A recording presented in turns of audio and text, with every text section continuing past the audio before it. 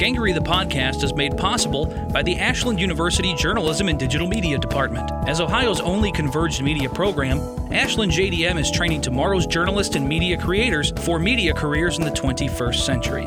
For more information, visit Ashland University's Journalism and Digital Media Department online at ashland.edu/JDM or head to the JDM blog at ashlandmedia.blogspot.com. Welcome to Gangery the Podcast. I'm Matt Tullis. We've got a great show lined up for you today. We're going to start things off with Kim Cross, the author of the book What Stands in a Storm. After we talk with Kim, we're going to talk with short story writer Karen Bender, whose newest collection, Refund, has been longlisted for the National Book Award in fiction. And we're going to end things with a required reading by Dave Stark, talking about J.R. Moehringer's The Tender Bar. And now, on with the show. This week, I talk with Kim Cross, author of What Stands in a Storm, 3 Days in the Worst Superstorm to Hit the South's Tornado Alley. The book, which came out in March, has garnered praise. Amazon has it ranked as one of the best books of 2015 so far. Pulitzer Prize-winning journalist Ron Powers said of Cross that a new star has appeared in our literary sky. The book covers a day in April 2011 when tornadoes devastated the South. It is meticulously reported, but reads like a thriller. Cross has reported for such venerable newspapers like the Anniston Star, the Birmingham News, the New Orleans Times-Picayune, and the Tampa Bay Times. It was at the Times that Cross worked with Mike Wilson, who she says had a great influence on her life as a writer. She's also worked on the staff at Southern Living and Cooking Light. Her writing has also appeared in Outside, Runner's World, and ESPN.com, among many other publications. As usual, we've linked to Cross's work at www.gangerythepodcast.com. Kim, thanks for joining the podcast. Thanks for having me on. Let's start off by talking about your book, What Stands in a Storm. Can you talk about the book and what you were hoping to capture in it? Sure. So the book is a literary nonfiction account of the biggest tornado outbreak in recorded history, and I wanted to take you through the storm from the perspective of the people who lived it. I wanted to put you in the room with the people who were huddled in their safe room. I wanted to give you a big perspective of what's happening across 21 states through the characters who are meteorologists.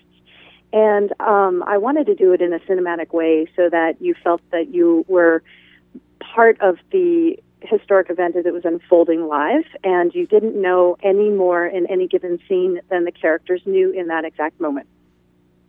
What made you want to write this book? Well, it happened in my backyard, really. Everyone who lives in Alabama, I live in Birmingham, everyone here either was personally affected or knew someone who was, and 62 tornadoes hit my state in one day. And a lot of them were the biggest variety, the EF4 and EF5s that really can just wipe a town off the earth. And I was sitting at home in my house on my couch with my husband and my 4-year-old son when the EF4 that struck Tuscaloosa was coming through town. And I had lived in Tuscaloosa twice, first as an undergrad and second after working for a few years in San Francisco. I moved back with my husband and went to grad school. So we had just lived there recently. We were looking at it on TV as it was being captured by the live Skycam coming through what was formerly our hometown. And it was like that moment when you were watching the towers fall on 9/11 when you think, can this be real? Is this really happening? And the tornado continued coming toward Birmingham where we live. And for a little while, it looked like it was on track to hit our house. At some point, the power failed, and we got in our laundry room and put bike helmets on and had the moment that everyone who's ever been through this has experienced, where you have time to think, wow, we could die. Mm-hmm. There aren't many times in your life when, you can contemplate that, but we had time, and it was terrifying. So I felt like this was such a shared experience for everyone in our state, and really anyone who's been through a storm, and wanted to capture it. I looked in there. I didn't find the book that I thought ranked up there with The Perfect Storm and Isaac Storm that happened to be about tornadoes. And so I thought, this really needs to be told. Mm-hmm. So the tornadoes happened in April of 2011. Mm-hmm. How quickly did you know then that you wanted to tackle that as a book? I didn't know at the time. I didn't think at the time about writing a book. I just went back to work. I was a senior editor at Southern Living at the time, and Southern Living doesn't typically do news, but our editor, Lindsay Bierman, said, this happened in our backyard. This is our story. We need to do something. And the question was, what do we do with a 4-month lead time? What do we write that'll be relevant for our readers and that, will say something that hasn't been said and still be relevant 4 months from now? And I was one of only, a couple of, staffers who had news experience. I worked at the New Orleans Times-Picayune and the St. Petersburg Times for a brief while, and so all eyes kind of swiveled toward me, and I just kind of felt like, I got this. Yes, we're going to tell the story. So they appointed me to head up a team of writers and photographers who canvassed disaster zones in a number of states affected. And we all went out and we looked for, things that kind of fit the theme of how people cope with disasters, whether that disaster is a flood or a hurricane or a tornado or 9/11. And so we wanted to know, okay, how do people cope? And what we found kind of fell into themes that I thought were universal and timeless.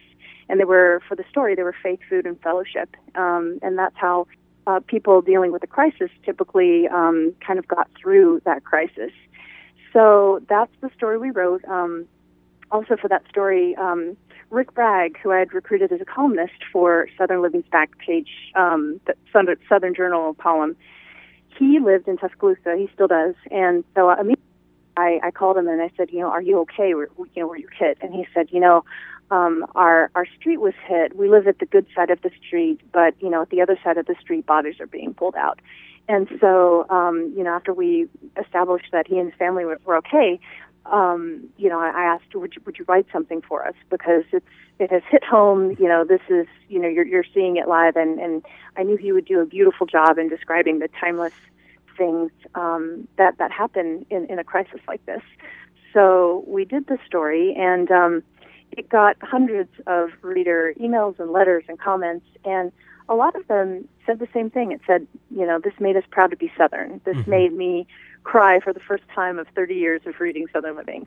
And we realized that it really hit people in an emotional place that is, I don't know, that underscores the importance of storytelling in I think, the healing process of a community and an individual. So after those readers' letters, those were really what got me thinking that this should be a book, because I thought, this story meant something to people.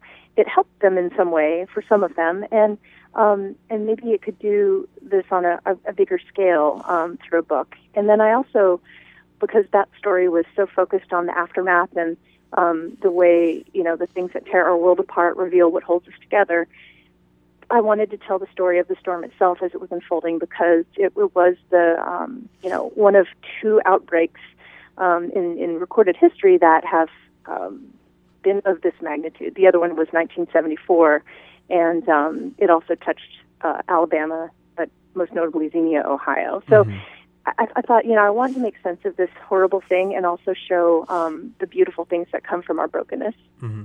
Have you, before you started writing this book, were you the type of reader who liked these type of, because you're right, there are natural disaster books for almost every type of natural disaster, right? There's, Simon Winchester's book on the 1906 earthquake in San Francisco, and there's The Perfect Storm, Sebastian Junger, and just about Isaac Storm for hurricanes by Eric Larson. Did you like to read those types of books before you started working on this?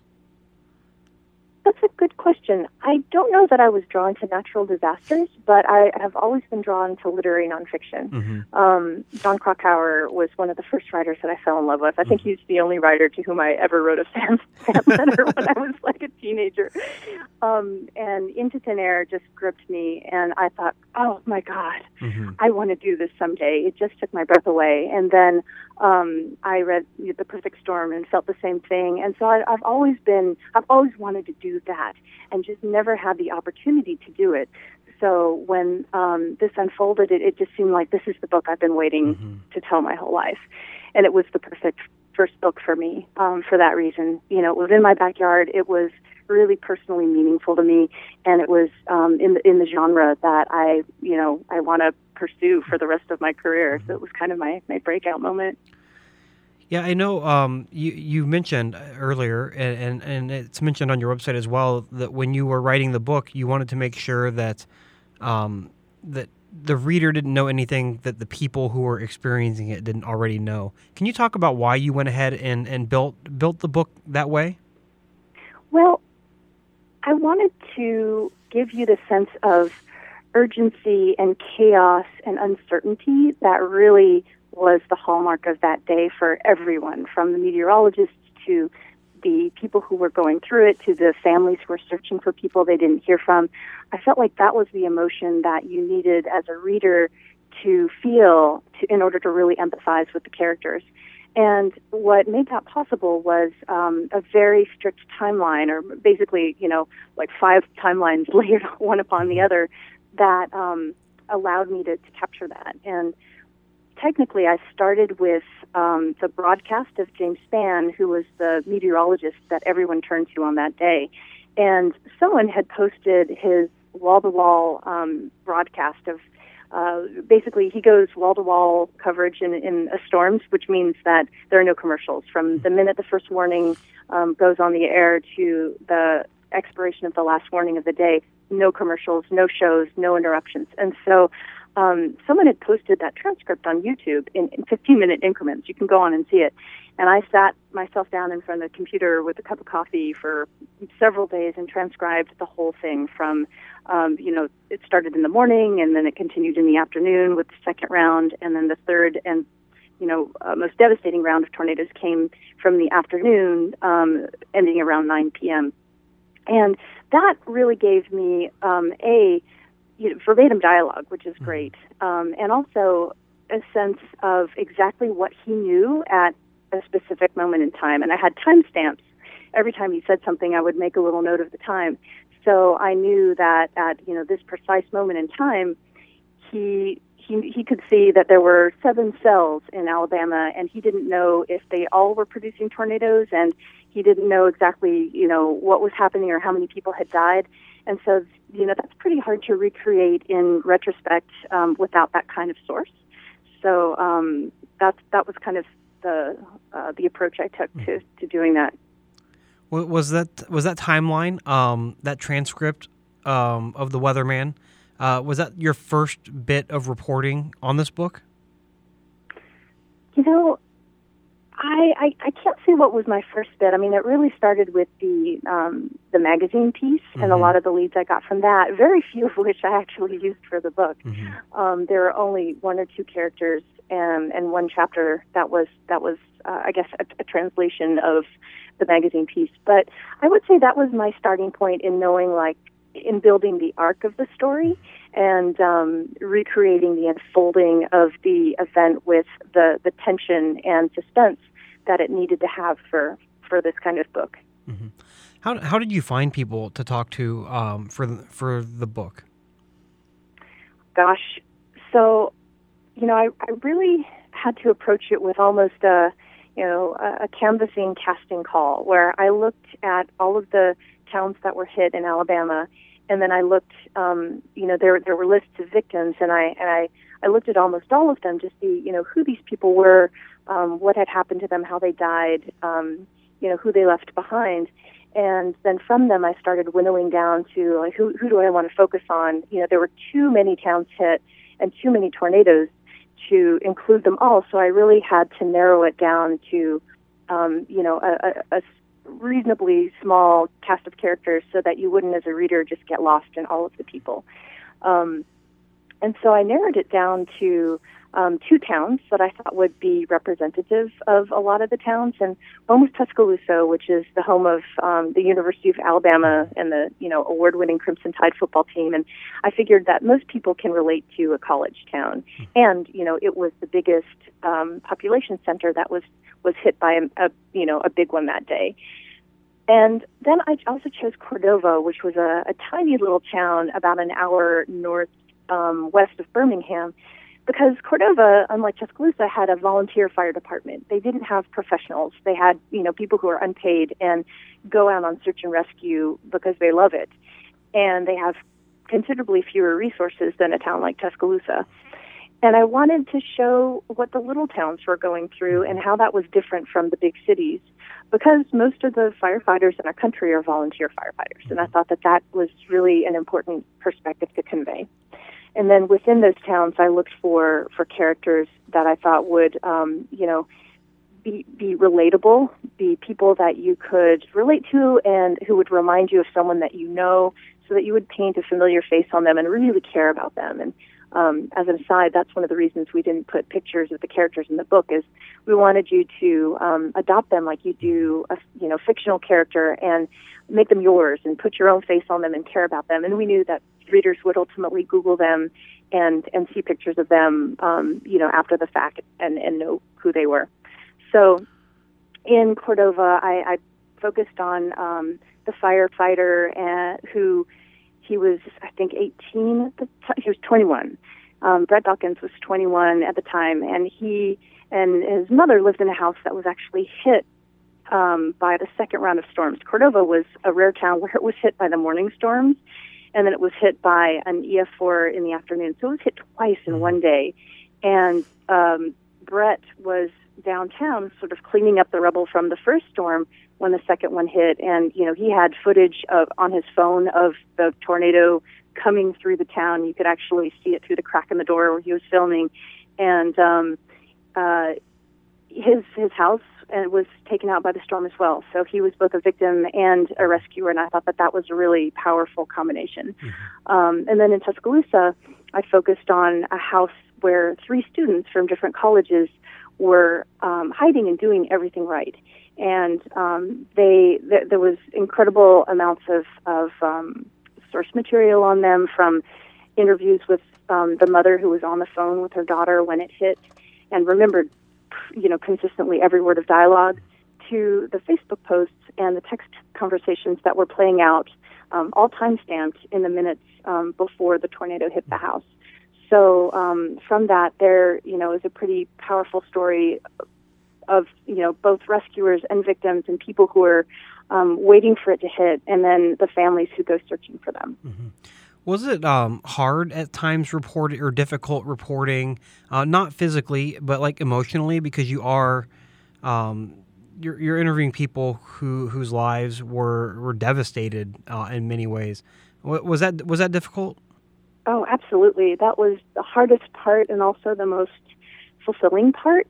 I think that empathy is what made the book what it is, but it also is it's what makes it hard, because you feel their pain. I mean, I cried a lot in the reporting and writing and fact-checking of the book, and it did take, a bit of a mental toll, but anytime I started to feel sorry for myself, I would just remind myself, well, what you're feeling is just an iota of what these people have been through, so, suck it up.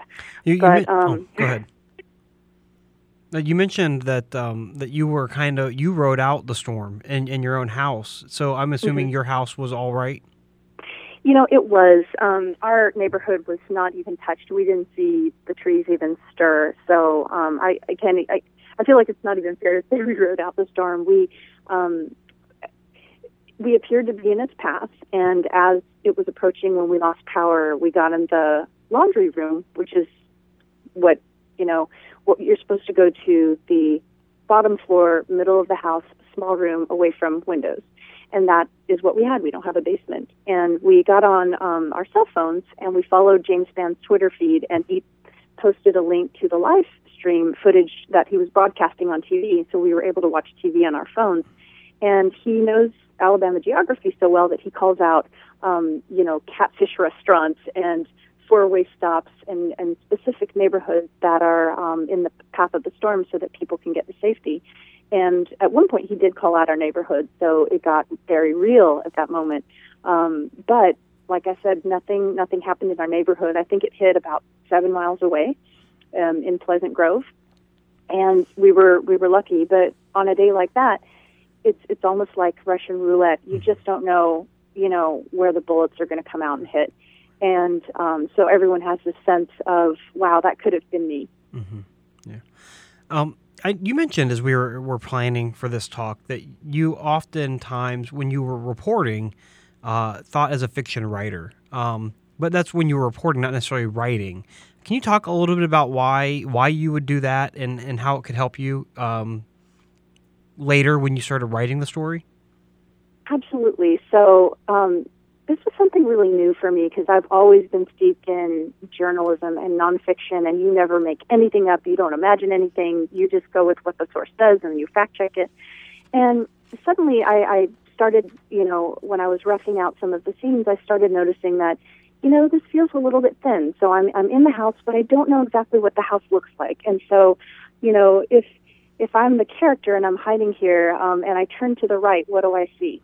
I don't know that. So that would guide my questioning, and it would guide details that I would look for. There was a scene where one of my character's sister is driving from Mississippi to Tuscaloosa to look for her sister who has not responded to calls or texts and is feared missing or dead. And she's made up missing person flyers, and she's driving the car with her fiancé. And so I looked up the road they would have been driving and saw, okay, if she's looking out the window, what is she looking at? Okay, she has these flyers. Are they in her lap? Is she clutching them? Or are they in the back seat? And so it's that kind of thing where you see how you need to flesh out a scene and make it really come alive. And that inspires the questions that you ask to get the detail that it takes to make a scene come alive. So, of course, nothing is made up, nothing's fictional, but you almost have to make assumptions and then fact-check them with the source in order to get that level of detail, because a lot of times sources, either they don't remember or it doesn't occur to them to tell you these things, and so you have to kind of tease them out that way by imagining what it might look like and then asking them, is this what it looked like? Tell me in your words. And I think that's something I had never done before, but it was kind of a fun approach. Mm-hmm. Can you talk about the fact checking? I know books aren't oftentimes fact checked, but I know you did. Can you talk about how you went about doing that?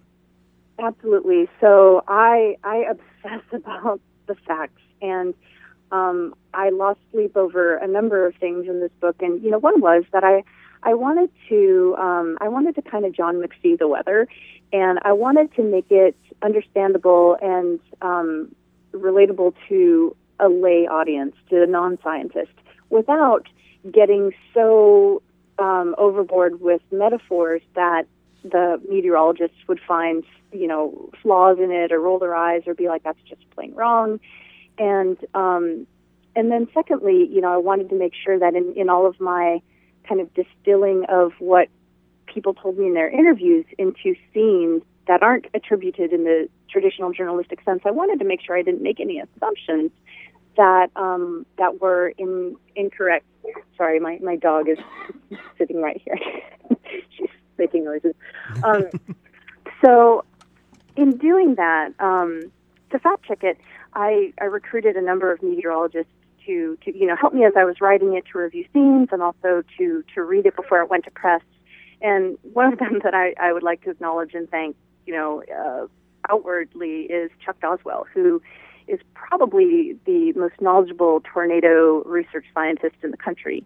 He has spent his whole career studying tornadoes in the truest hardcore science sense of the word. He is also one of the biggest critics of any book written about the weather, especially those by lay people, because they tend to get stuff wrong. And I approached him early on and said, Chuck, will you, hey, I'm on a podcast. Oh, okay, sorry. We've got, I can redo that. I've got hi. sorry. We were hosting an event this weekend, and a whole bunch of people just showed up, so I'm going to go into a room. Okay. So where do I need to start over? Where should I start? Should I start with Chuck Boswell again? Yeah, let's start with Chuck Boswell. Okay. So, let me think. Retracing my steps. So in fact-checking the meteorology, I really wanted to make sure that my metaphors were not a stretch, that the information I conveyed was accurate. And this is hard to do because one little word in science can change the whole meaning and accuracy of a paragraph. So I reached out early on to Chuck Boswell, who is one of the most experienced tornado researchers in the country.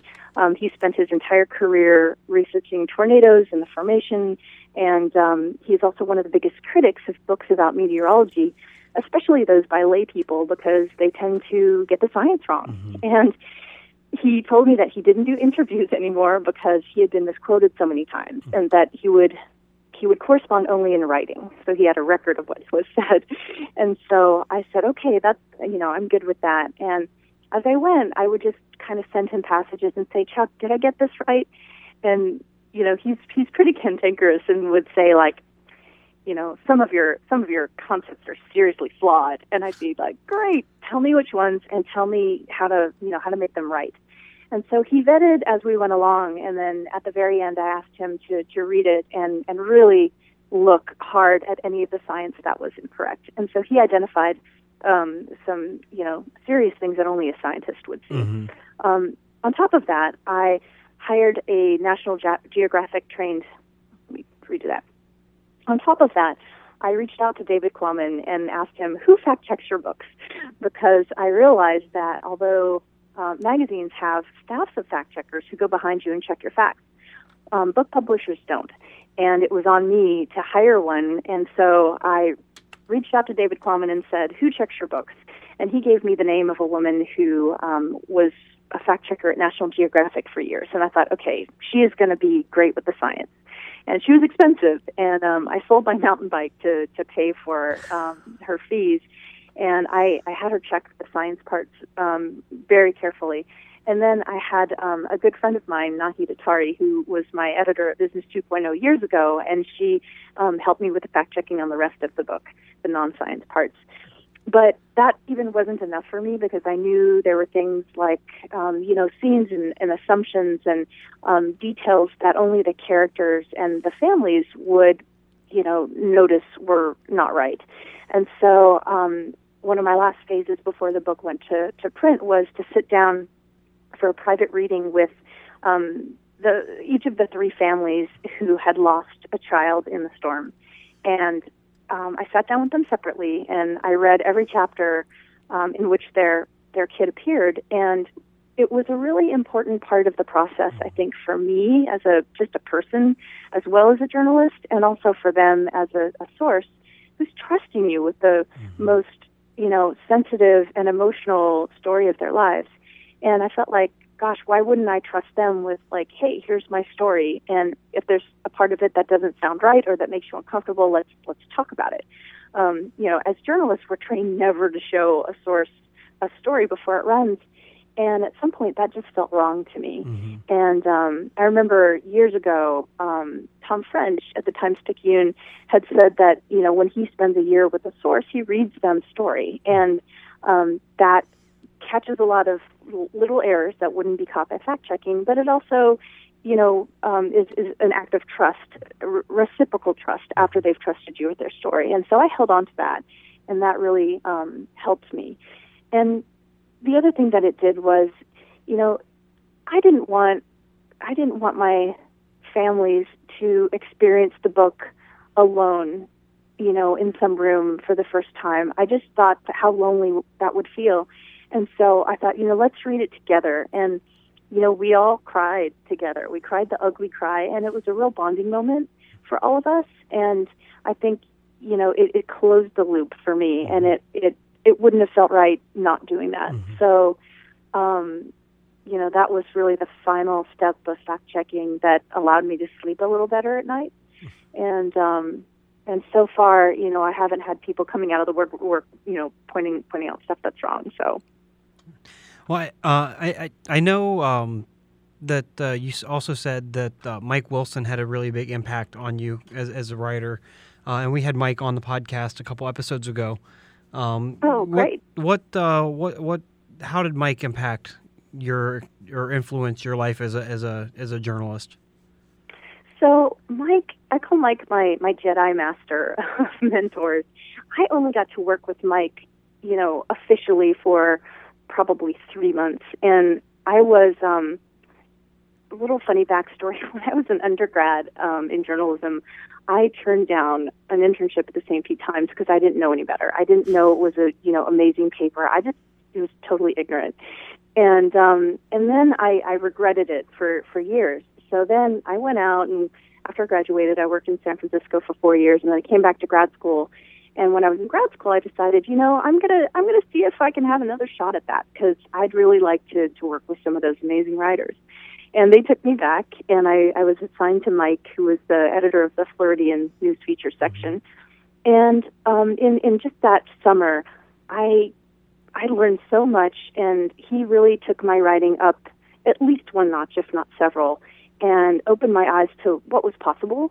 And just watching writers who were there at the time, like Kelly Benham, is amazing, and I would just look at her with awe at what she was able to do. And Lane Gregory, Tom French was there, and just being in that environment and seeing these people who were pushing the limits of what was possible, so far beyond where I was at the time, was really inspiring and a defining moment for me.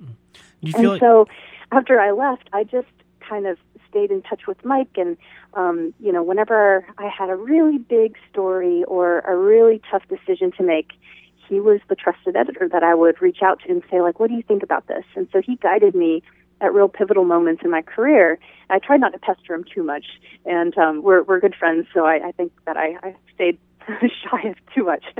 But he would advise career changes, and at one point when I was at Southern Living, I hired him to write a story for the magazine. We were doing a story on the 50th anniversary of To Kill a Mockingbird, and wanted to send someone to Monroeville. And I said, if anyone can do this story, Mike would do a great job. And so we hired him and sent him there, and then I found myself in the position of editing my mentor, which was really neat. We had a great time, and I don't know. I just have learned so much from him in the 10 plus years we've known each other, that he continues to be a really good friend and a mentor. Well, Kim, thanks so much for joining the podcast. Thank you so much for having me. It's been a real pleasure talking to you. We've been talking with Kim Cross, author of What Stands in a Storm. We've linked to her website at www.gangreythepodcast.com. We're going to take a short break right now. When we return, we're going to talk with short story writer Karen Bender, whose newest collection of stories, Refund, has been shortlisted for the National Book Award. This is Gangrey the Podcast. Ashland University's Journalism and Digital Media Department is the only fully converged and integrated media program in Ohio. JDM majors apply converged skills in practical, hands-on labs using state-of-the-art hardware and software content creation tools. And they do it all alongside award-winning faculty who double as industry professionals. Recently chosen as Ohio's best non-daily student newspaper, The Collegian covers our campus and beyond. Ashland's 3,000-watt radio station, 88.9 WRDL, broadcasts local news, sports, talk, and today's best music to Mid-Ohio and to the world on WRDLFM.com. Meanwhile, AUTV20 brings campus news, sports, and events to life in more than 12,000 homes. Ashland University's Journalism and Digital Media Department, creating converged digital media professionals for the 21st century. Find more information and apply today at ashland.edu/JDM. Our second segment today features the short story writer Karen Bender. Bender's most recent collection of stories, Refund, was published by Counterpoint Press in 2015. It was recently longlisted for the National Book Awards in fiction. Bender's fiction has appeared in magazines including The New Yorker, Granta, Plowshares, Zoetrope, Story, Narrative, the Harvard Review, Guanerica, and the Iowa Review. Her stories have appeared in Best American Short Stories, Best American Mystery Stories, and New Stories from the South. Bender is a distinguished visiting writer at Hollins University this year. She's also taught creative writing in Taiwan and in the MFA programs at Antioch, Los Angeles, Chatham University, the University of North Carolina, Wilmington, and at the Iowa Summer Writers Festival. As usual, we've linked to Bender's work on our website. That's at www.gangrythepodcast.com. Thanks for joining the podcast, Karen. Oh, thank you for having me. I'm excited to have you on the show, partly because I had you for a writing workshop back at University of North Carolina, Wilmington, Right. Oh my way gosh. back in like 2004, I think, maybe, the fiction workshop. That's right. Yeah. And now here we are. It was a long time ago, but I was reading Refund, your new book of stories, and I was like, I have to talk to her about this book. It's so good. Oh, thank you. The book has gotten amazing reviews and acclaim. It was recently included in the long list of nominees for the National Book Award in Fiction. What has that response been like for you?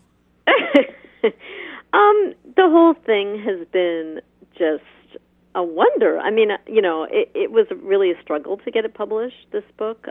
Short story collections, I think, are often hard to get published, and this one took a long time to find the publisher. And when my editor, Dan Smetanka, took it and the press got behind it, it was just a gift because they really publicized it. They got it to, I think, the right people who could review it and get it. And I mean, I think it also, I think books often have a certain amount of luck, and I think it hit some luck, which was great. It got some good reviews, which then I think led to some of the, I think then that led to the book just sort of being on the radar.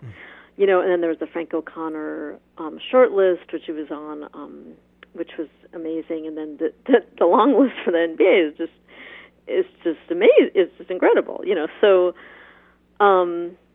each thing feels kind of unbelievable and wonderful. Mm-hmm. Yeah. Can you talk about the book? Like if you had to boil it down to its essence, what is it? Oh wow, I don't know. It's interesting. I mean, I think it is, the general theme is money and worth. I think that issue does come up in the stories a lot. I think part of that was just that the book was started around 2001 or 2002, when there was the recession, and there was a recession in 2008. And it really, that just instability was in the air, and I think affects all the characters in the stories in different ways. So that was just in my mind as I was writing the stories. There are other things in the stories too. I think there's, people trying to connect in different ways. I think trying to examine families and all of their complexity, all the different yearnings that go on, in families. I think that was something I wanted to look at too. So I feel like it is about a lot of different things. Mm-hmm. When you're working on a collection of short stories, like when did you start to think that you had maybe a larger theme for them? And can you talk about that process of putting together a book of short stories, which right. I can't even comprehend. I barely can either. I think basically I've written 2 novels, but my favorite form really is the short story. I just feel when I'm writing a short story, I feel really at home, and I'm able to explore like a small and particular world, the way that I want. And let's see. I mean, I think I know what's kind of funny is when I started the book, I had just gotten a grant from the NEA, and they said, "What are you working on now?" I was supposed to write a little description, and my description actually is Refund. It said I'm working on a collection of stories about characters and money, and I mean, I look at that now. That was like 10 years ago, 13 years ago, And I had written the story Refund then, and I'd written the story Theft, and I think I had also written the story Anything for Money. So there was that theme actually starting, but then I think I just go with what my interest is at the moment. The story Candidate is about a politician, and who does something I think is really wrong, and I wanted to know why he would do that. So I explored that in that story. That I think the different stories will speak to whatever I'm interested in exploring at a particular moment. And then the theme, I think, evolved at the end. I looked at them and I thought, is there something that unites them? And money came up with a lot of them. The issue of worth came up with a lot of them. I think your subconscious will direct you in a lot of ways as you write. And I think those were issues that were compelling me. But they weren't the only issues. Yeah. You said you feel more at home writing a short story than say, a novel. Why do you think that is? Yeah. I think a novel, honestly, is the hardest thing to write in the world because it takes so much patience and you're really running a marathon. Short stories are incredibly hard too, but I think the one thing that's a little bit easier about a short story is it is shorter, Right. And you can get in and out of it a little. It can still take years to write a story. Some of these stories have really evolved over years. And, but a novel feels like just a bigger commitment. I think I really have had to nurture patience myself in order to write novels. And it's hard. I think it's just psychologically, I think it's harder. Though I think stories are obviously psychologically incredibly hard too. I think they're probably different for everyone. Right. Yeah. When you're working on a short story, do you? I'm trying to think of me, especially with a background as a journalist, where I could be working on 3 different things at once. When you're doing short stories, are you always focused on one story at a time? That's a good question. Sometimes. I think sometimes I'll get an idea for a few things at once. Right now I have a little list of stories that I'm working on. I'm kind of working on one and I feel like I'm trying to just push it and try and finish it. But I have a couple other drafts of things that I'm also working on and they're in kind of process. So I know I can go back to them if, say, I have a bad day with this current one. Mostly I have one at a time that I'm working on, but I do have some ideas for others generally, and sometimes I'll just come up with an idea, or just a theme, something that I think would be an interesting story, and I'll just write that down for later, to go back to it. Right. I know I mentioned I normally have nonfiction writers on the podcast, and I think you may be the first fiction writer that I've had on the show. Can you talk about, and I often talk about those nonfiction writers, about how they said about crafting a compelling story. Can you talk about what you do when you're thinking about a short story, and whether or not that is something that will grab a reader and pull them through to the end?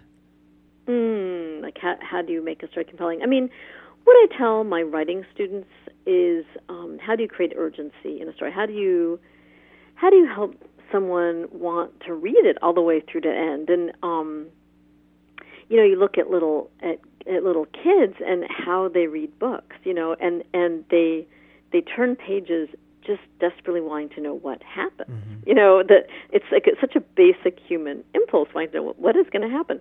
So I think what you want to do is set up a question for the reader early on. What is the main question of the story? And it's basically what is going to happen. On a plot level, and a very kind of crude plot level. We look at things like, what are the main questions of stories, like Wizard of Oz. How will Dorothy get home? Or Catcher in the Rye. How will Holden get, to New York from the boarding school? I think that will kind of, the right question will then compel the reader forward.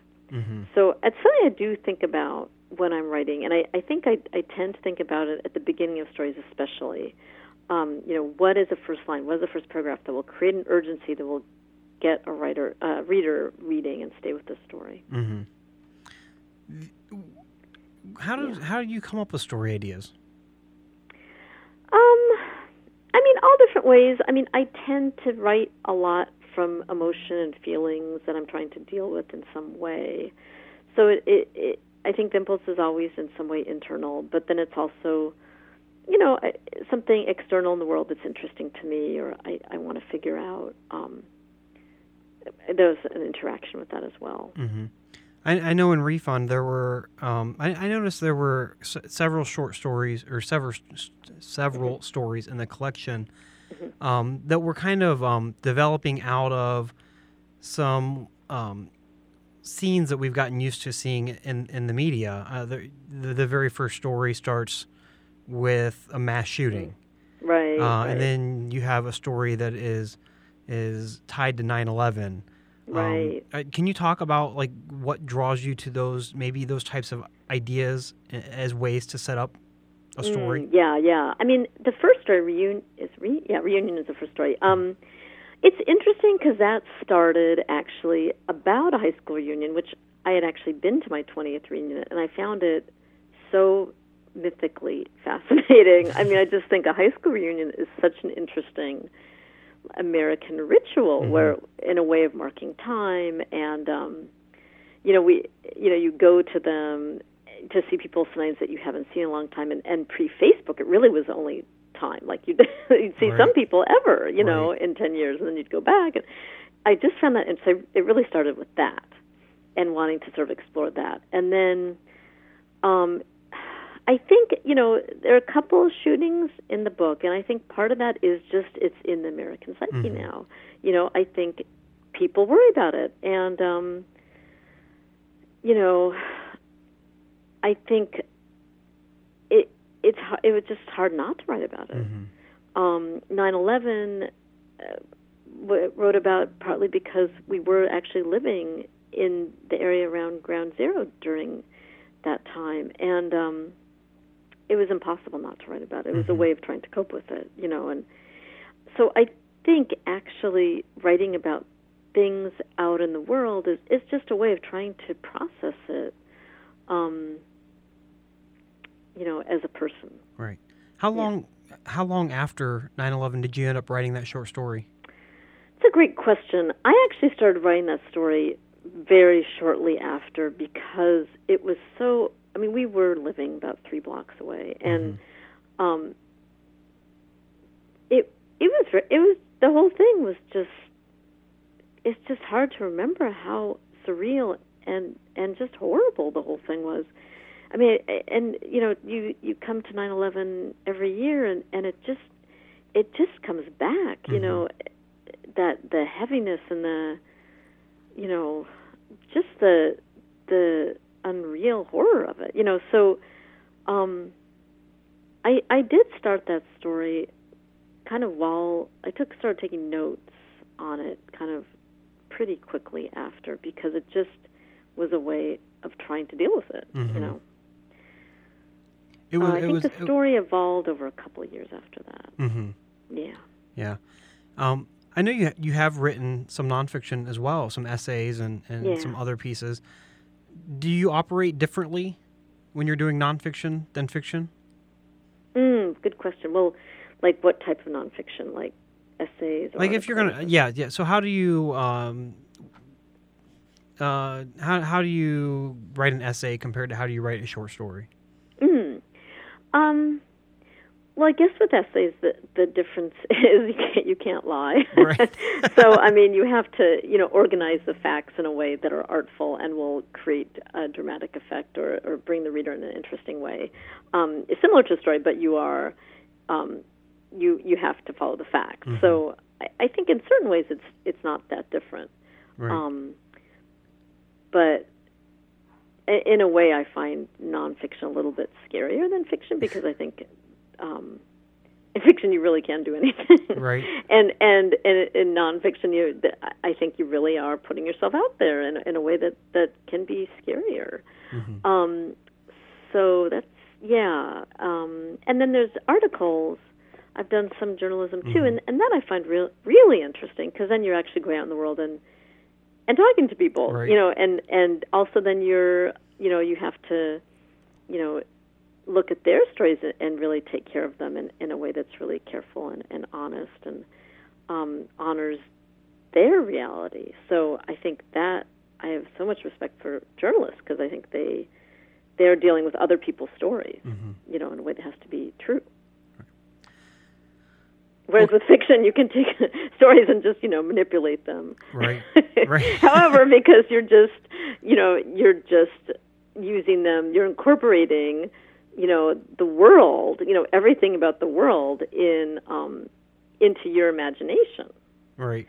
So it is a different process. And for me, nonfiction is not nearly as frightening as fiction. Oh, that's funny. That's really funny. Are you working on anything right now? Well, I have new stories I'm working on. I feel, one thing that's been really nice about this experience is I feel very encouraged about writing stories. Right. So I have new stories I'm working on, and I have a new novel idea I'm playing with. So I'm working on those things. Well, that's great. Karen, thank you so much for joining the podcast. It's been great talking with you again. Oh, thank you. It was a pleasure. Our required reading this week comes from Dave Stark. Stark has never worked in writing, but has long been captivated by great writing and interested in the craft of writing. In 2008, he decided to create and has continued writing to the blog www.wordswrittendown.com as a way of preserving links to great writing, mostly nonfiction, and also writing about what makes a book or a story so compelling. This week, Stark looks at J.R. Moehringer's The Tender Bar. The Tender Bar by J.R. Moehringer, it's a memoir about becoming a writer, and it would likely be enjoyed by anyone interested in the craft of writing. The book really brings to mind for me writing memoirs like Bird by Bird by Anne Lamott or On Writing by Stephen King. Moehringer is a guy that I learned about after reading a different autobiography that he co-wrote, Open by Andre Agassi, and I really found The Tender Bar to be a brilliant book for much the same reason that I enjoyed Open, the overarching honesty of the stories told in it. In his memoir, Moehringer writes about the things that shaped him into becoming a writer, including growing up with a single mother and male role models who frequented the Long Island bar Dickens. The Tender Bar, it's really an entertaining yarn about how some fascinating people lived, and I think it would be enjoyed by someone even if they weren't terribly interested in the craft of writing. But for someone that is into writing, the book has some really great nuggets, with one that kind of stands out to me being Moehringer writing of a time with various father figures from the bar, with the quote being, "That was the day that everything changed. I'd always thought there had to be a secret password into the men's circle. Words were the password." That's what I really loved about the book, is it's about writing, about words, and it completely resonated with me. Well, that's it for the show. Join us next time when we talk with Glenn Stout, the series editor of Best American Sports Writing, and also my editor at SB Nation. We're also going to talk with writer Jeremy Collins, who has a piece in Best American Sports Writing 2015. Stay up to date with the podcast by following us on Twitter at Gangrey Podcast. That's at GANGREYPODCAST. You can download Gangrey the Podcast on iTunes for free. Just go to the iTunes store and search Gangrey. That's GANGREY. Gangrey the Podcast is available on Stitcher Radio On Demand. Stitcher is an award-winning free mobile app that lets you listen to all your favorite shows on demand.